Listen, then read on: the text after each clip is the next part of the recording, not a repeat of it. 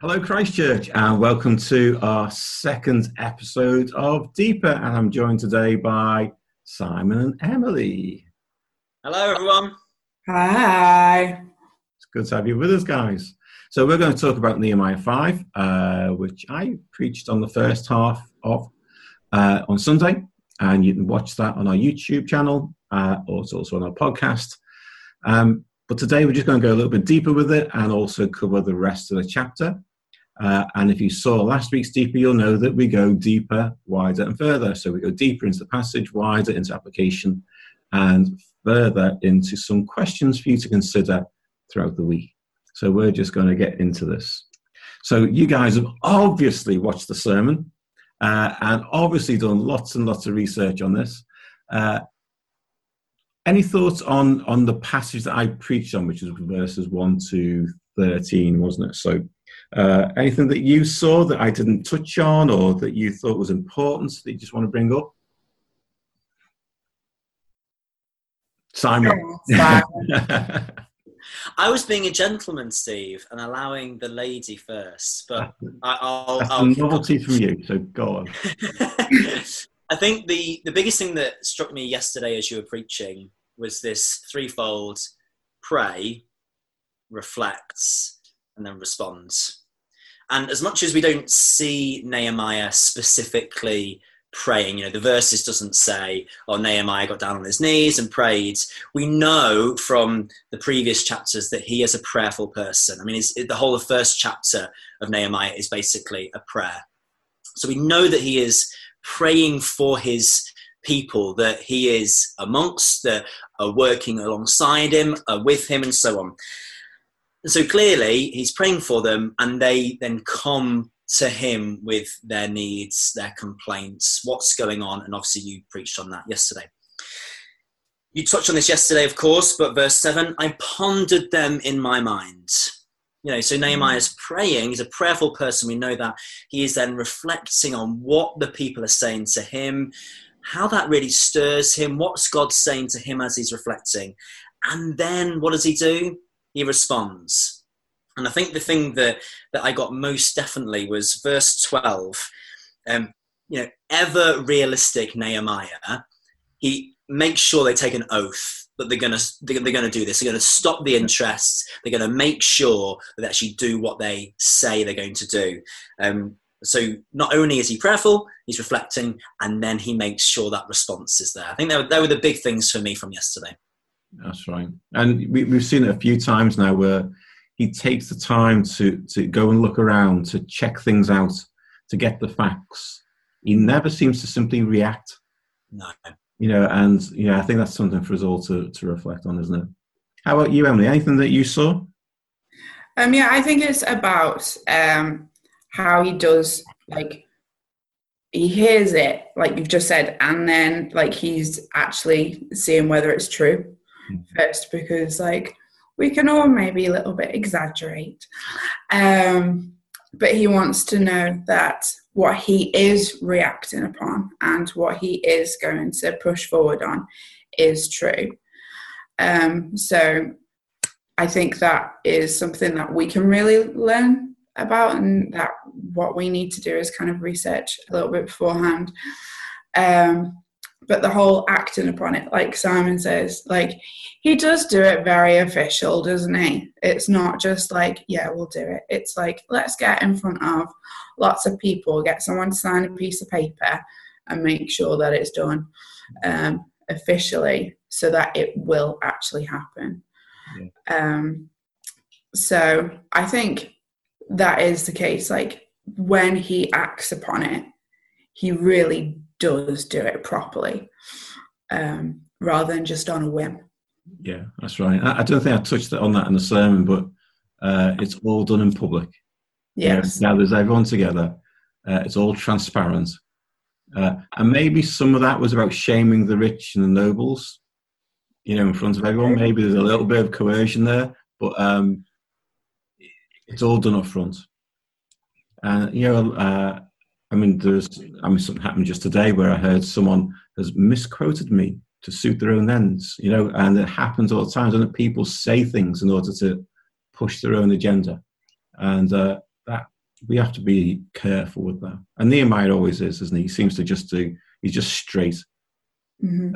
That's what makes him so likable, I think, in this. He is just straight. He doesn't mess around. There's no hidden agenda. He just puts it all out in the open. Before we go on to the second half that I didn't touch on, anything else that you just want to bring out? Verse 13 for me, Steve, at the end, where he says, "At this, the whole assembly said, Amen, and praise the Lord. And the people did as they promised." Nehemiah said a massive thing they need to do. They should have been doing it anyway. What is it? Leviticus 25, 35 to 38 specifically says don't lend interest. So they should have been doing it anyway. They have been doing that. They have been charging interest. He's then saying to them, no, go back to the law. You shouldn't be doing that.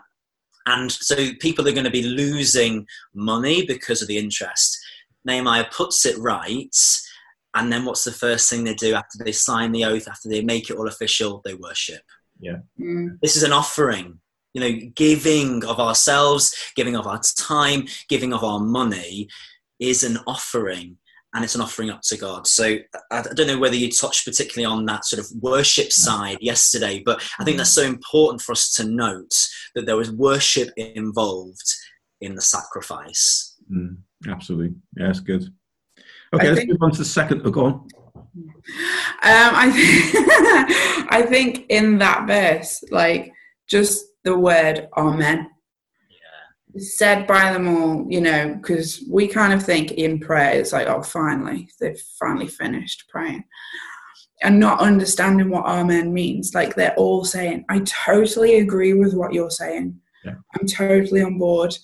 And then they actually did what they promised to do. So not only did they say, I agree with it, it's like, actually, I'm going to do it as well. So that's the thing in that verse that really stood out to me. Which is a great segue into the second half of the chapter, because not only did the people do what they said, but Nehemiah does it as well, doesn't he? And that's what we see in this kind of second half of the chapter, which I personally, as a leader, find very challenging, because this is all about really good leadership, isn't it? Yeah. Anything that you guys want to just start to bring out that second half of the passage from 14 to 19? Nehemiah has opportunities, doesn't he? He has real opportunities, and I think as leaders can have opportunity to have real privilege, to have extravagance, to be in a position of influence and power. And as much as Nehemiah is all those things, and in all those things, he is responsible in it. And he doesn't abuse what could be. So, he could be sitting at King Artaxerxes' table, relishing all the food, relishing all the goodness of the land, and he's just saying, no, actually, that's not what's happening here. I am not going to abuse what I could have because of what's happening to my people. Yeah. And it comes out in lots of different ways there, doesn't it? So he doesn't get the food that he's entitled to.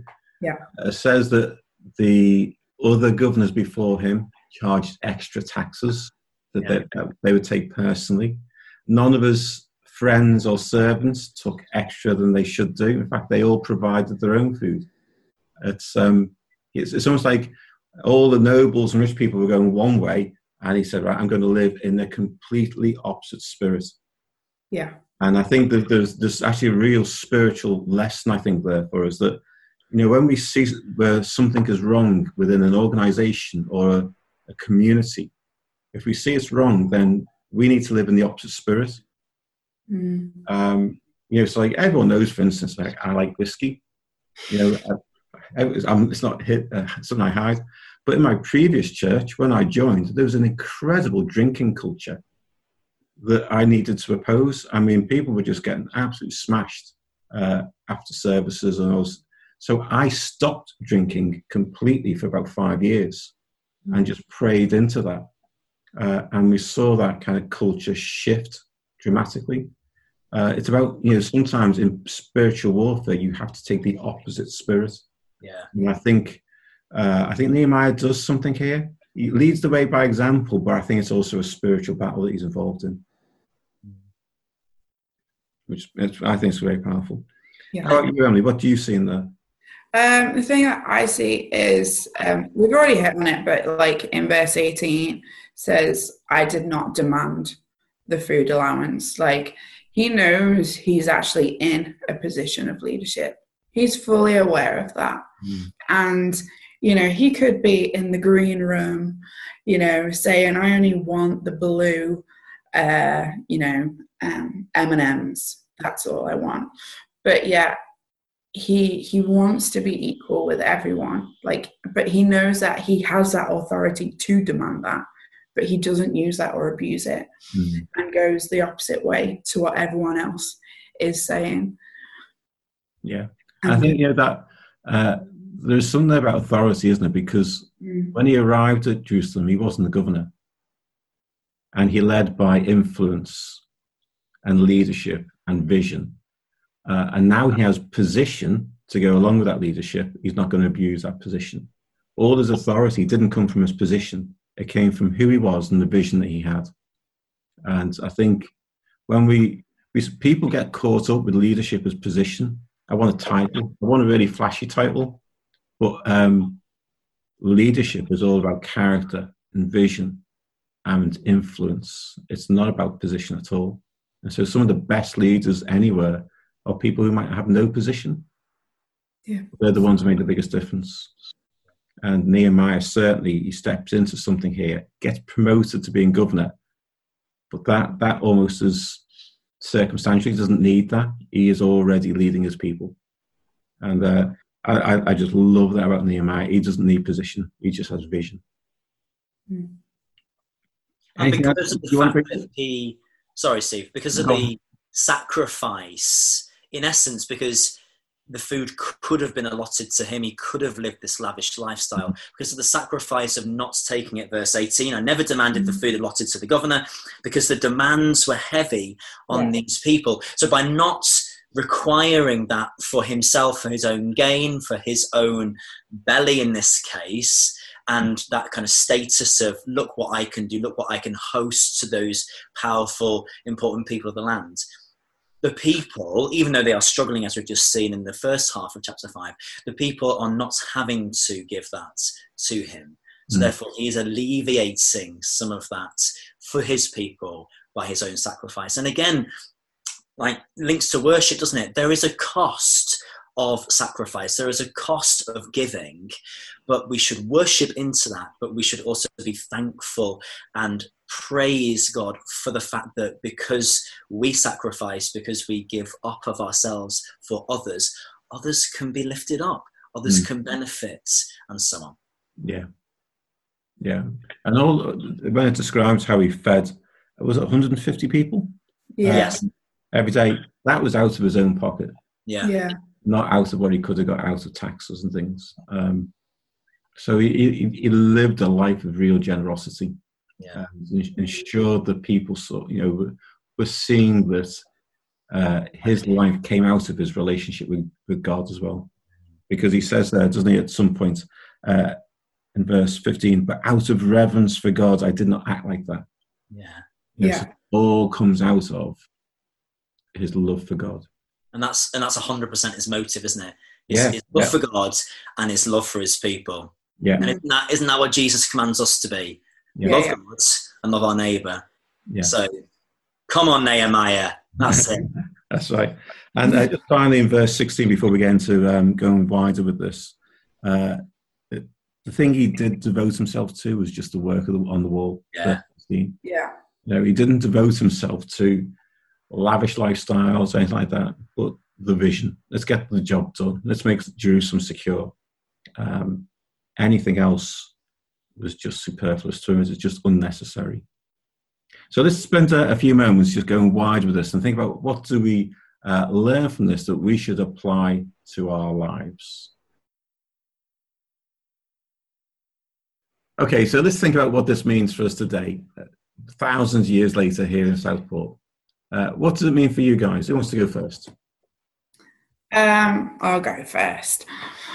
I think it's about looking at the land that we have been planted in, and that is for us Southport, and praying into the issues that are happening in Southport.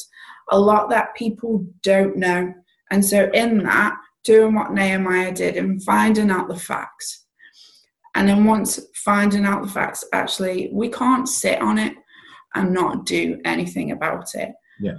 I remember, like, when I told a school that I was working in before I came to Christchurch, and I said, oh, I'm coming to Southport. And they were like, you do know that that is the highest rate for child sexual exploitation in Sefton? And I was like, I did not know that. And looked at the facts, and that's true. But I'm having to myself ponder upon actually how can we as a church have a voice within that area, which is so difficult.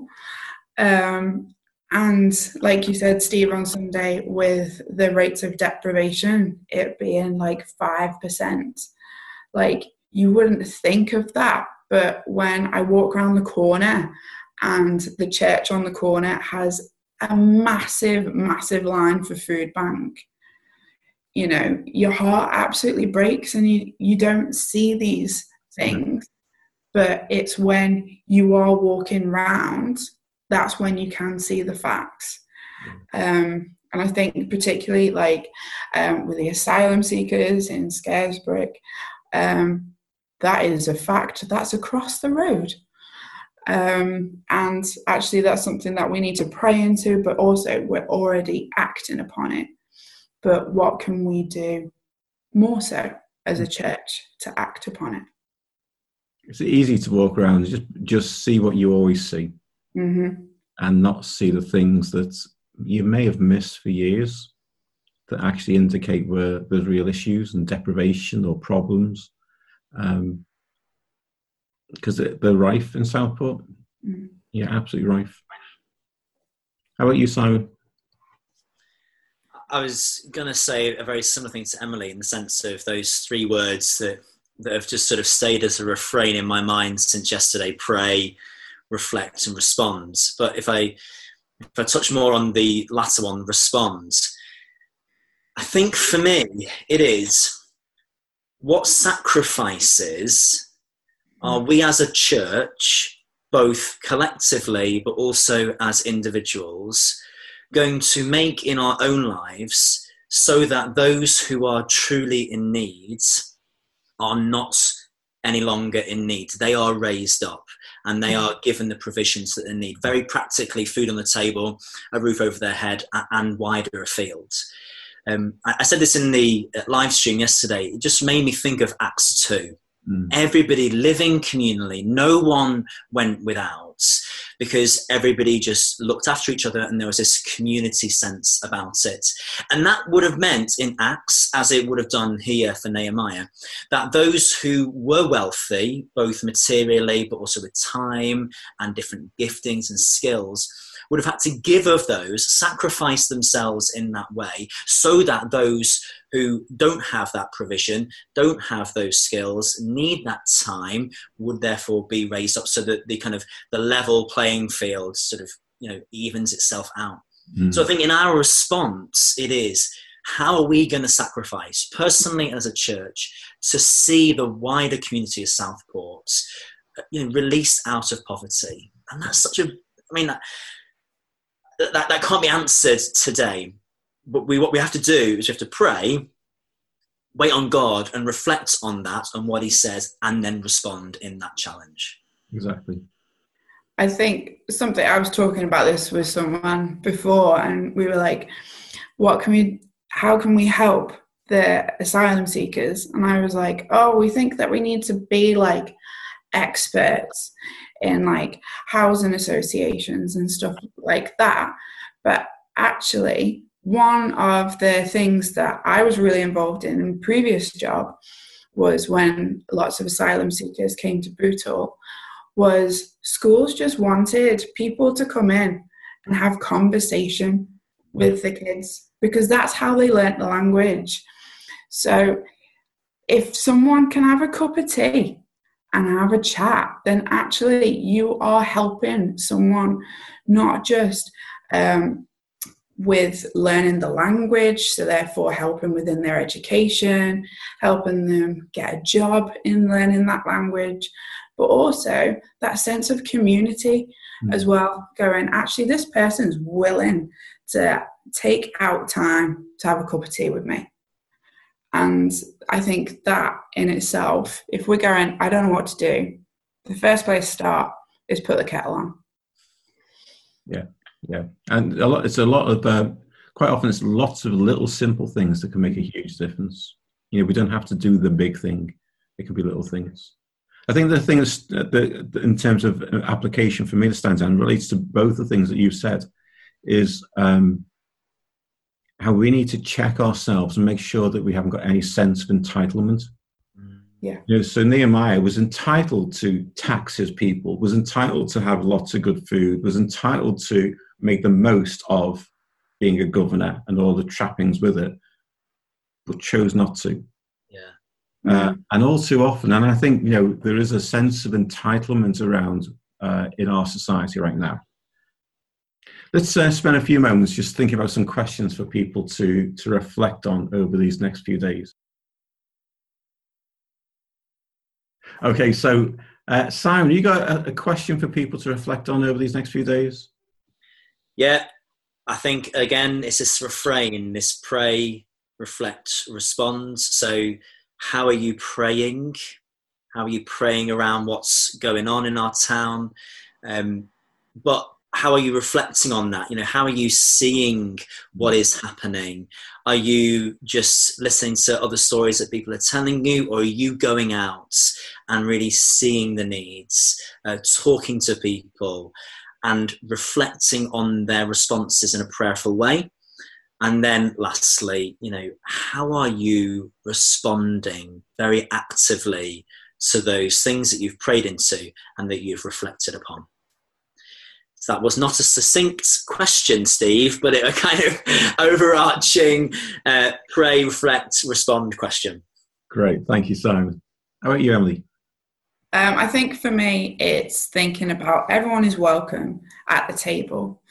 And if everyone's welcome, that means that actually we need to look after everyone. Because there'll be a time in which we need to be looked after. But everyone at the table has different gifts. And it's about going, actually, okay, I've prayed about it, I've thought about it, but actually, what gifts do I have that I can help with the people that are around the table? And that could be that you are a financial advisor and you'd be able to help with like debt advice or anything like that. But actually, if you're a really good listener, then use that skill. Like, God gives each and every one of us different skills, and it doesn't mean that one's better than the other. Like Nehemiah, he's just a guy that is equal to everyone, and that's what he sees himself as. So it's like, actually, what gift do you have that you can help other people with? It's good. I think for me, a couple of questions really around our response to poverty. So Nehemiah was angry when he heard what was going on. And the question is really, what stirs you? As you hear about the issues, particularly in Southport, and there are major issues. There's issues around poverty, there's issues around mental health, issues around addiction, issues around lack of work and those kind of things. So what stirs you? And if something is stirring in you, what are you going to do about it? Bill Hybels calls that holy discontent. And it's like God uses that to stir us into action. So if you feel stirred about something, the question is, what will you do about it? And I think the other question is far more internal, much more around where is there any sense of entitlement within you? Either that's around church or around how you live your life, or maybe at work, it could be in any kind of way.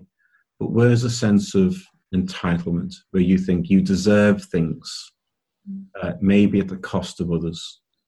And just check that, repent of that, and move on and choose to live life in a different way like Nehemiah did.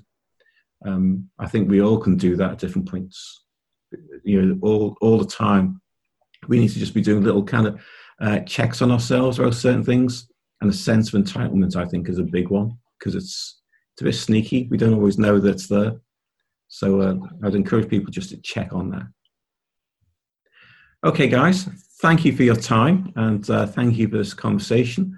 I hope everyone at home, you've enjoyed this, and join us next week for our next edition, where we'll be looking at Nehemiah chapter 6.